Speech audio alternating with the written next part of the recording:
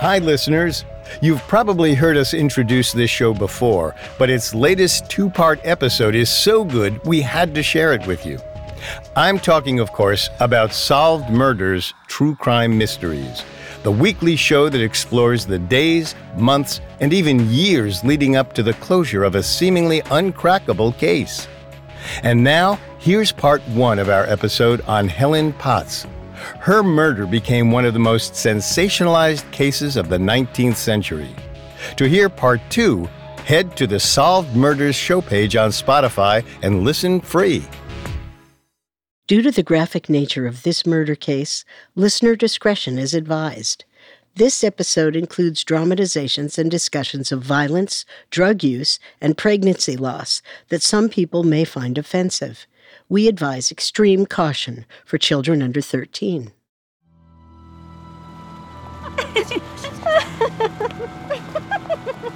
On the night of January 31st, 1890, young ladies of the Comstock Finishing School returned to campus after an evening at the New York City Symphony.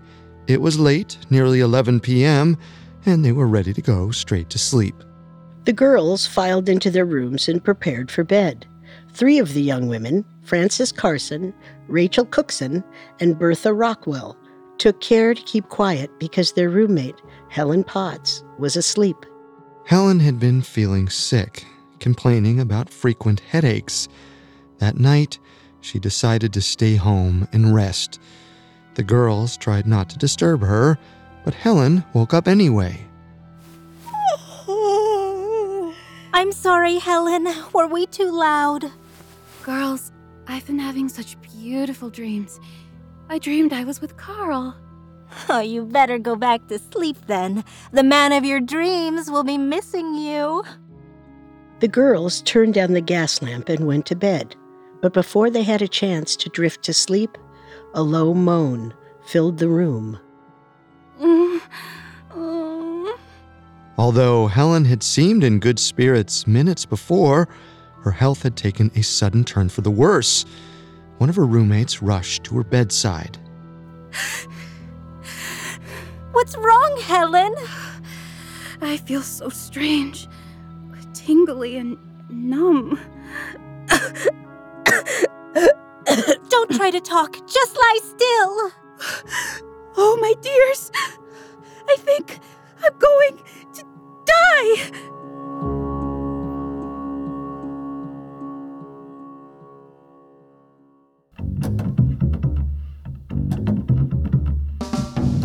Welcome to Solved Murders, True Crime Mysteries, a Parcast original. I'm your host, Carter Roy. And I'm your host, Wendy McKenzie. Every Wednesday, we step into the world of true crime's most fascinating murder cases and tell the tale of how real-life detectives closed the case. You can find episodes of Solved Murders and all other Parcast originals for free exclusively on Spotify. To stream Solved Murders for free on Spotify, just open the app and type Solved Murders in the search bar. This is our first episode on Helen Potts, a beautiful young woman who attended an elite finishing school in late 19th century New York. In part one, we'll follow the clandestine relationship Helen carried on with a young medical student. The affair threatened to destroy her family's carefully guarded reputation up until and even after her tragic death. In part two, we'll discuss how the police and district attorney's office neglected the case, how a dogged journalist set out to uncover the truth, and how Helen's suspicious death turned into a sensationalized murder investigation. We have all that and more coming up. Stay with us. At 1 a.m. on February 1st, 1891, Dr. Edward Fowler rushed to see a patient at New York City boarding school. When he arrived, he found 19-year-old Helen Potts had lapsed into a coma. Dr. Fowler quickly ushered Helen's friends and classmates outside the room. They waited in the hall, hushed and frightened, while he worked desperately to wake Helen. Had she been born 50 years later, she might have been revived through mouth-to-mouth resuscitation, but the technique hadn't been invented yet. Dr. Fowler had to make do with the means at his disposal. He attempted to resuscitate her the old-fashioned way by pulling her arms up and down to extend her chest and draw in air. He also shocked her with an electric battery and plied her with coffee, then whiskey. He even tried administering digitalis, a medicine to strengthen her heart, but despite his best efforts, Helen grew steadily weaker. Her lungs came to a near standstill. Her body starved itself of oxygen, and Dr. Fowler looked on, helpless and paralyzed. Fowler tried to keep Helen comfortable and clung to the hope that she would keep fighting to stay alive, but around 10:45 a.m., Helen took her last breath. Dr. Fowler collected himself, then did the only helpful thing he could think to do, determine the cause of death. Her symptoms and pale visage implied a death by poisoning or overdose. He noted a prescription pill bottle among her possessions. She was taking a mix of morphine and quinine. The prescription only contained 6 pills, and directions on the label said that each capsule possessed just 1/6 of a grain of morphine. This was considered to be a harmless dose at the time. Helen was supposed to take a single pill each night. But even if she had taken all the pills at once, it shouldn't have been enough to kill her. Her death didn't make sense. The doctor wondered how such a bright and vivacious young life was cut so cruelly short. Born on May 3, 1871, Helen Potts was the only daughter of George and Cynthia Potts. Her father was a successful railroad contractor, and the family lived a comfortable life in the prosperous enclave of Asbury Park, near the Jersey Shore. Friends remembered Helen as one of the most beautiful and popular girls in the neighborhood. She was an excellent student, and she excelled at singing and music. An outgoing teenager, Helen took advantage of her town's social scene. The summer she turned 18, she attended a dance held in the ballroom of the Coleman House, an elegant beachside hotel. That night, she met a 19-year-old medical student named Carlisle Harris. Carlisle attended university in New York City, but he was passing the summer at his mother's house in the nearby town of Ocean Grove. Carlisle was handsome, charming, and immediately enamored with Helen Potts. According to George R. Deacle Sr.'s book, 6 Capsules, The Gilded Age Murder of Helen Potts, Carlisle later recalled, "She was the most beautiful girl I'd ever seen. She was tall with remarkably large, dark eyes, an olive complexion, and possessed that crowning glory of all, a mass of chestnut hair." Carlisle was in luck that night. Helen's escort to the dance was an old friend of his. He angled for a formal introduction to the young lady, and the two were soon embroiled in conversation. "Do you dance?" Always.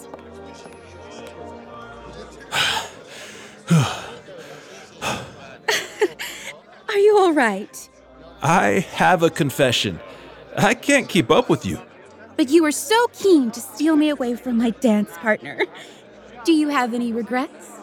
"I regret making a fool of myself on the dance floor. I'll never regret getting the chance to meet you." What should we do with ourselves now that we've met? "For starters, you have to give me a chance to redeem myself. I may not be much of a dancer, but do you play tennis?" During the summer of 1889, Carlisle and Helen were inseparable. He paid regular visits to her home. There were tennis parties, beach trips, sailing excursions, and picnics. Carlisle even began attending Helen's church to see her sing in the choir. Helen's parents seemed to approve of Carlisle. The young man came from an impressive background. His maternal grandfather was a widely respected physician in New York. Carlisle's parents had separated when he was a child, which was unusual for the time, but his mother Frances supported the family by publishing popular Christian literature under the pseudonym Hope Ledyard. She and Helen's mother, Cynthia, were fond acquaintances. Between his grandfather and mother, Carlisle grew up with principled, intellectual role models. but as a youth, he pushed back against their influence. Unlike the successful student Helen Potts, he had dropped out of school at the age of 13. He drifted aimlessly from one job to another, including a stint as an actor in a theater company, which scandalized his mother. His family worried that he might never settle down in a respectable profession. They were relieved when he decided to follow in his grandfather's footsteps and go to medical school. In his first year, his grandfather was so pleased with Carlyle's strong academic performance, he promised to pay the young man's tuition going forward. Suddenly, Carlyle's prospects seemed much brighter. But even as Carlyle started down the path to success, he didn't spend much time pondering the future. He was much more concerned with having a good time in the present. The Potts didn't know that Carlyle had earned a reputation as a playboy. His medical school friends later recalled his enthusiasm for seducing women and bragging about it later. When he found a girl he liked, he did whatever it took to get her into bed. That summer, he put all of his efforts into winning over Helen Potts. If you would like to accompany me home, my brother and mother are away. It wouldn't do for us to be without a chaperone. Helen, I love you. What will it take for us to have a moment alone together? My feelings for you are beyond anything I have ever felt before. But if I gave in to fleeting passion now, I might jeopardize my chance at a happy marriage later. You don't need to worry about that. What makes you so certain? I'm certain that we will be married. Oh, Carl! Do you mean it? The two young people discussed their potential futures often, but when the summer came to an end, Carlyle returned to New York for medical school. It seemed as if the courtship might be over, but in fact, it was only just beginning.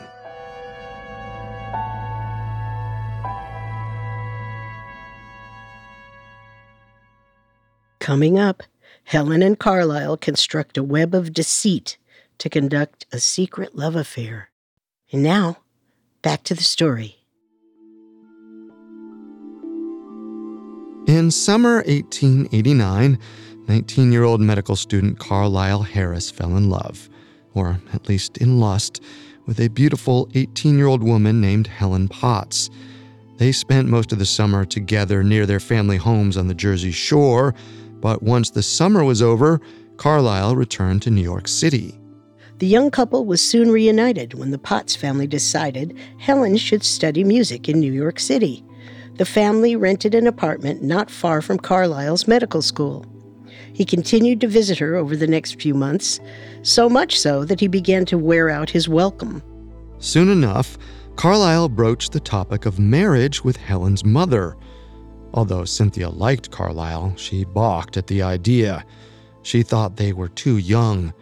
She assumed the pair were caught in the grip of a passing infatuation. If they really were in love, she told them, they should at least wait until Carlyle was finished with his education before entering a serious arrangement. Until then, she advised that they remain platonic friends. Carlyle was frustrated with Cynthia's refusal of his marriage proposal, but Cynthia Potts' objections weren't the only snag in his pursuit of Helen. Carlyle's younger brother, Macready Harris, was also interested in dating Helen. Macready, what do you mean by calling on the Potts? I've got just as much right to see Helen as you do. She prefers me. All the more reason to cure her of that misfortune. You haven't got a chance. We'll see about that, Carlyle. The brothers' rivalry only increased Carlyle's determination to capture Helen's heart. Carlyle consulted a lawyer friend about the prospect of elopement, but his friend also warned Carlyle that it was a bad idea. But Carlyle didn't want to wait, especially once he learned that his brother Macready was bad-mouthing him to the Potts family. Mrs. Potts, you must watch out for my brother. He's a villain. Oh, I won't hear such talk. We've been so homesick since leaving New Jersey. It's lovely to see Carlyle's familiar face. You don't know him like I do. He has designs on Helen. It's a harmless affection, I'm sure. Nothing about Carlisle is harmless. If you let him worm his way into your lives, you will see his true face for yourself. McCready continued to pursue Helen, hoping that she would forget about Carlisle and fall in love with him instead. On February 7th, 1890, he invited her to visit him at the New York Stock Exchange where he worked. When Carlisle heard about this, he worried that he was losing his grip on Helen. Early the next morning, before Helen could leave for her planned date with McCready, Carlisle showed up at her apartment. He told Helen's family that he planned to escort her down to the New York Stock Exchange to see his brother. Helen and Carlisle left together early that morning. Shortly after, McCready arrived at the Potts residence to pick up Helen. When he discovered she was already gone, he was furious about Carlisle's deception. He correctly guessed that his brother had no intentions of bringing Helen to see him. Instead, Carlisle brought Helen to City Hall.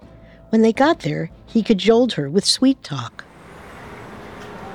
Wouldn't it be romantic if we got married right here, right now? I couldn't do such a thing. Imagine us, husband and wife. Nobody could stop us from being together. But my mother... Once she sees how happy we are, how could she possibly object? Do you really think so? Of course, darling. Perhaps you're right. You do want to marry me, don't you? More than anything, Carl. That morning, Carlisle Harris and Helen Potts got married in secret, under false names. For as much as Carlisle said he wanted to marry Helen, he didn't want anyone to know they were married. Shortly thereafter, Carlisle and Helen found enough time alone to consummate the relationship. Once they slept together, Carlisle promptly lost interest in her.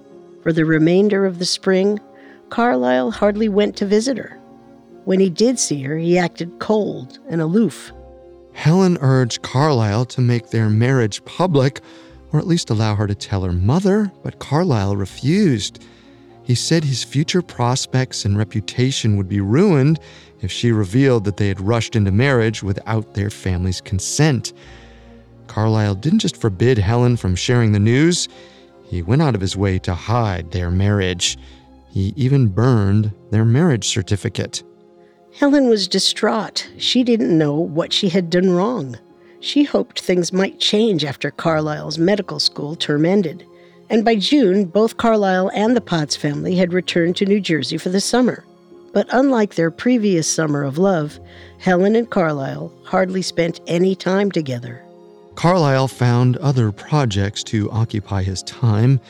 He borrowed $600 from his grandfather and used it to open a cafe in Asbury Park, just down the road from the Coleman House Hotel, where he and Helen first met.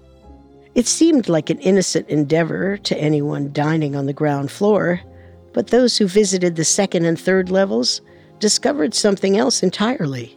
Carlisle turned the upper rooms into a private, members-only gentlemen's club called the Neptune Club, which offered alcoholic beverages and illegal gambling.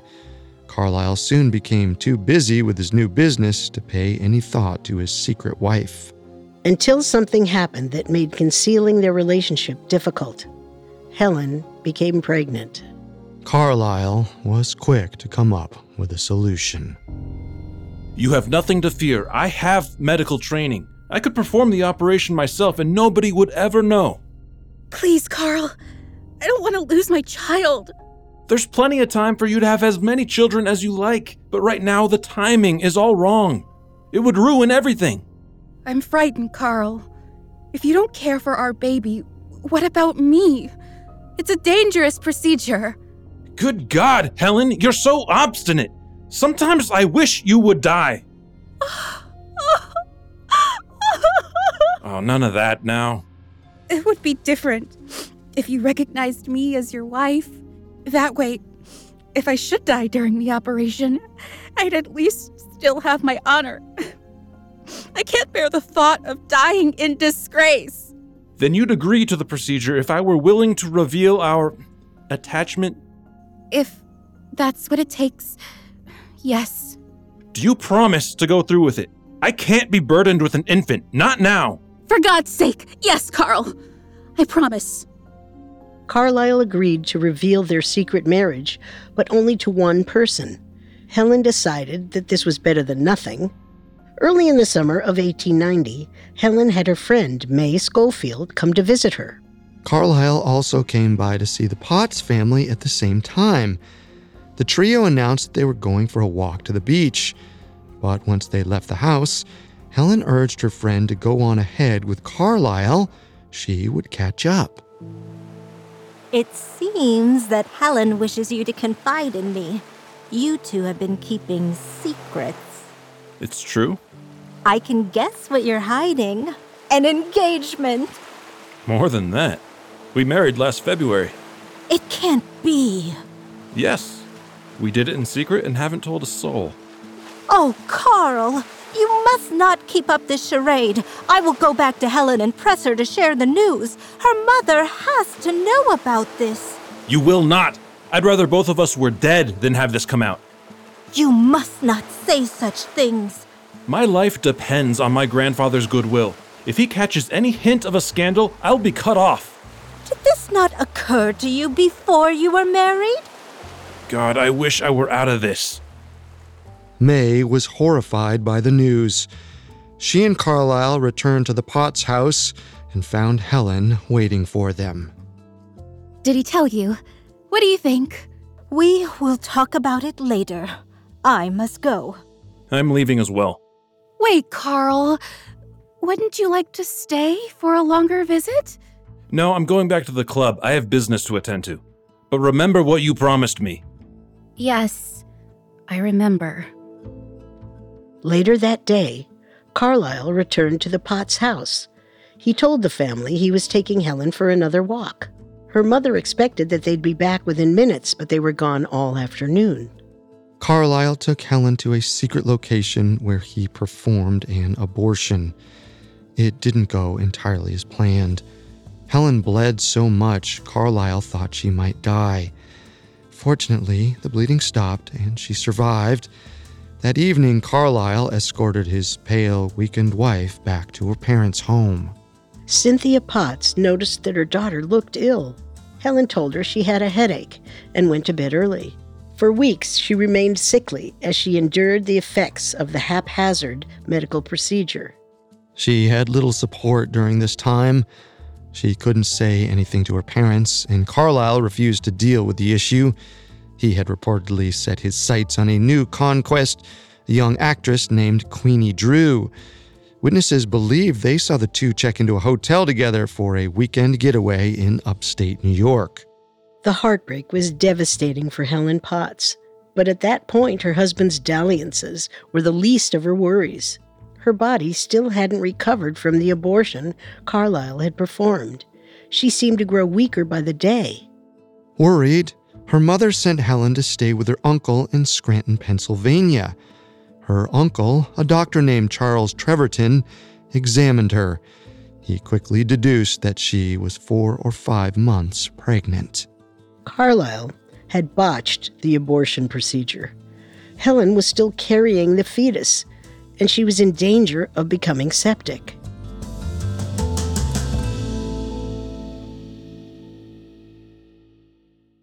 Coming up, Dr. Treverton fights to save Helen's life.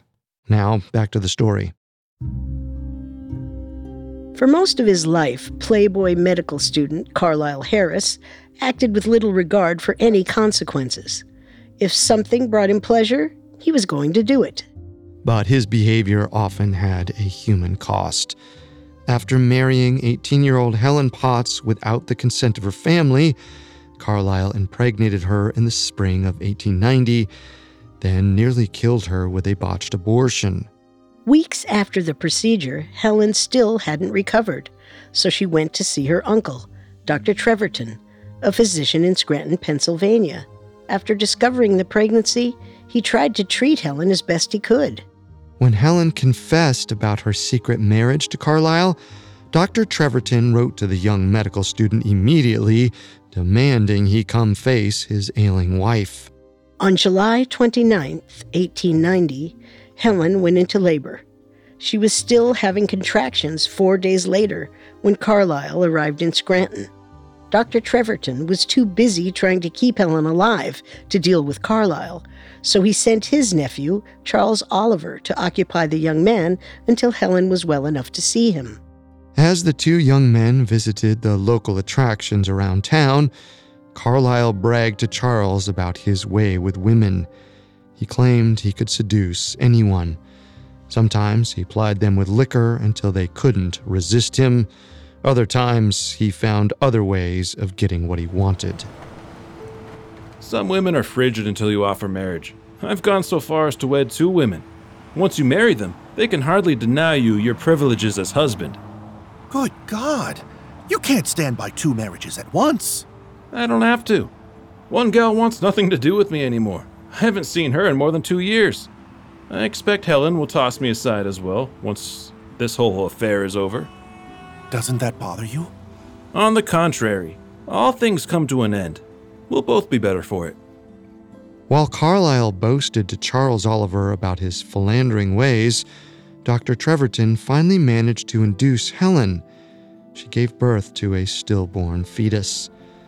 As she recovered, Dr. Treverton met with Carlisle to discuss the young man's intentions with his niece. I can't say I approve of this match after your despicable behavior. Don't be so harsh. I've treated Helen very well. She can't pretend she hasn't found our time together amusing. But you've destroyed her. She's a fallen woman now. I don't see why that's so. We're very fond of each other. Our only sin is loving each other. The gall of you. You call that love? There was nothing loving about that ghastly operation you performed. And on your own wife, no less. I saw no reason why her youth should be spoiled. She objected, and she nearly died. But she's all right now, isn't she? Dr. Treverton was outraged by Carlisle's behavior. He considered writing to the young man's medical school in order to get him expelled, but he was afraid this might bring scandal to Helen's family. In the end, he decided to stay silent to protect the Potts' reputation, letting Carlisle off with a stern warning.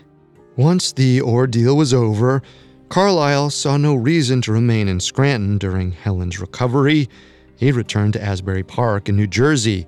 He visited Helen's mother and vaguely informed her that Helen was sick and wished to see her. Then, feeling free of the whole episode, he went back to running his gentleman's club. But while Carlisle seemed to face few consequences for his treatment of Helen, he couldn't escape the eyes of the law. On August 20th, 1890, police raided the Neptune Club for illegal gambling. They arrested Carlisle and charged him with running a disorderly house. Carlisle's future was suddenly thrown into disarray. Once he was released from jail to await his trial, he tried to run damage control. He downplayed his arrest to friends and family, chalking the whole thing up to a slap on the wrist for a minor local ordinance violation. In the fall of 1890, Carlisle returned to New York City to start his 3rd year of medical school. But as he tried to move on from this new scandal, an old one reemerged.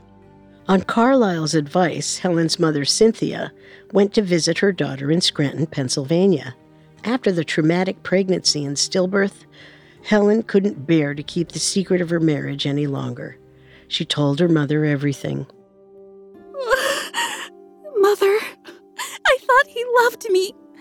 He told me he did. I never wanted to hide this from you, but I was so afraid to lose him. Oh, my goodness. Oh, my poor child. What will happen to me, Mother?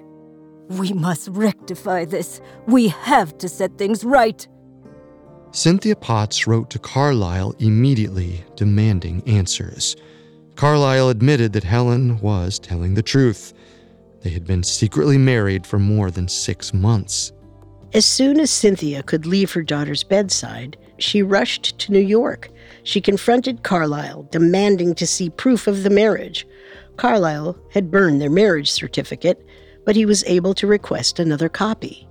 Worried about the legality of the marriage, Cynthia was horrified to see that Carlisle and Helen had used fake names when they wed. If everything is as you say, why on earth wouldn't you tell the alderman your true name? I thought it was quite clever for Helen and I to use false names. You see, I imagined that we might someday grow tired of each other, and I thought if we stayed anonymous, we could drop the whole marriage with no one the wiser. You were going to drop my daughter? As you said, we were very young. It seemed better to give ourselves an out. Who knows how we may feel in time? Carlisle's brash honesty appalled Cynthia, but she thought it was better to have her daughter legitimately married to a scoundrel than to have rumors spread that Helen had gotten pregnant while unmarried. Cynthia pressed Carlisle to make the marriage public with a new ceremony in a church surrounded by family and friends. Carlisle had once spent months trying to persuade Cynthia to give him permission to marry Helen. Now that the shoe was on the other foot, Carlisle had no interest in being tied down. He found a way to stall. He told Cynthia that her daughter wasn't ready to be a doctor's wife. She wasn't sophisticated enough. She was too impulsive. She gave her opinions too freely. She needed training before she could join the society he expected to mingle with. Carlisle suggested that Helen attend the Comstock Finishing School, where she would learn the necessary social graces of being a proper lady. Cynthia agreed that this would be the next best step. In November, once she had recovered enough, Helen moved to New York City to begin her lessons. Her studies coincided with Carlisle's third year of medical school. Helen hoped that her close proximity to Carlisle might bring them closer together. But again, he was filled with excuses. Carlisle likely claimed he was avoiding her for her own good. Gossip was still circulating about the Neptune Club raid. Carlisle told the Potts family that he didn't want Helen's name to be dragged down with his. This didn't stop Helen's mother from working behind the scenes to patch up their relationship. She bombarded Carlisle with letters, hoping that he would make good on his promise to marry Helen publicly. Carlisle hedged for months. He even suggested they keep the marriage a secret for another 3 years. Cynthia was fed up. In January 1891, Carlisle received a letter from his mother-in-law. In this correspondence, she told him point blank that Helen was done waiting to be recognized as Carlisle's wife. If Carlisle wouldn't set a date for the wedding, Cynthia would set it for him. She explained that he and Helen were going to have their church wedding on February 8th, 1891, on the anniversary of Helen and Carlisle's secret marriage at City Hall. They were to be married by a minister using their correct names. Though Cynthia's letter didn't contain a threat, perhaps Carlisle thought that if he refused to comply, the Potts family would expose him for the deceitful brute he was. After reading the letter, Carlisle immediately wrote back, "All your wishes shall be complied with, provided no other way can be found of satisfying your scruples." The Potts family was relieved, especially Helen. It had been a horrible year. She somehow still loved Carlisle, but everything had gone wrong since the moment she agreed to marry him. Still, Helen felt hopeful. She thought things were finally going to turn around. She'd soon be free of all the secrets that burdened her. She would live openly with the husband she adored, spend the rest of her days as the loving wife of a respected physician. She believed better times were ahead. But for Helen Potts, time was about to run out.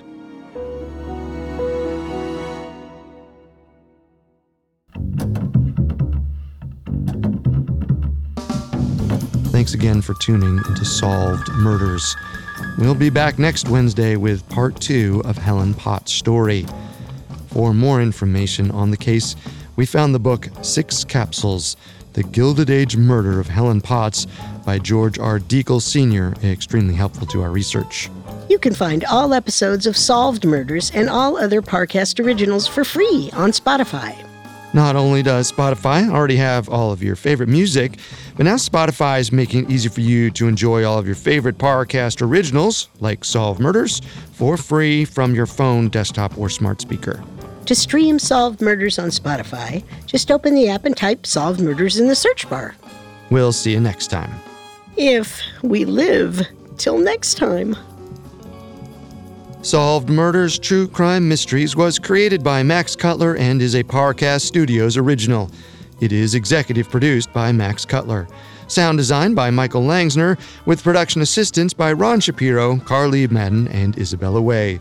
This episode of Solved Murders was written by Christina Pammies, with writing assistance by Abigail Cannon.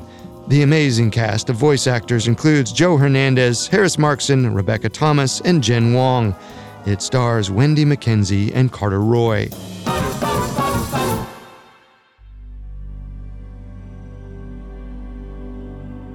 Thanks for listening. You can hear part 2 right now. Just follow Solved Murders True Crime Mysteries, free and only on Spotify.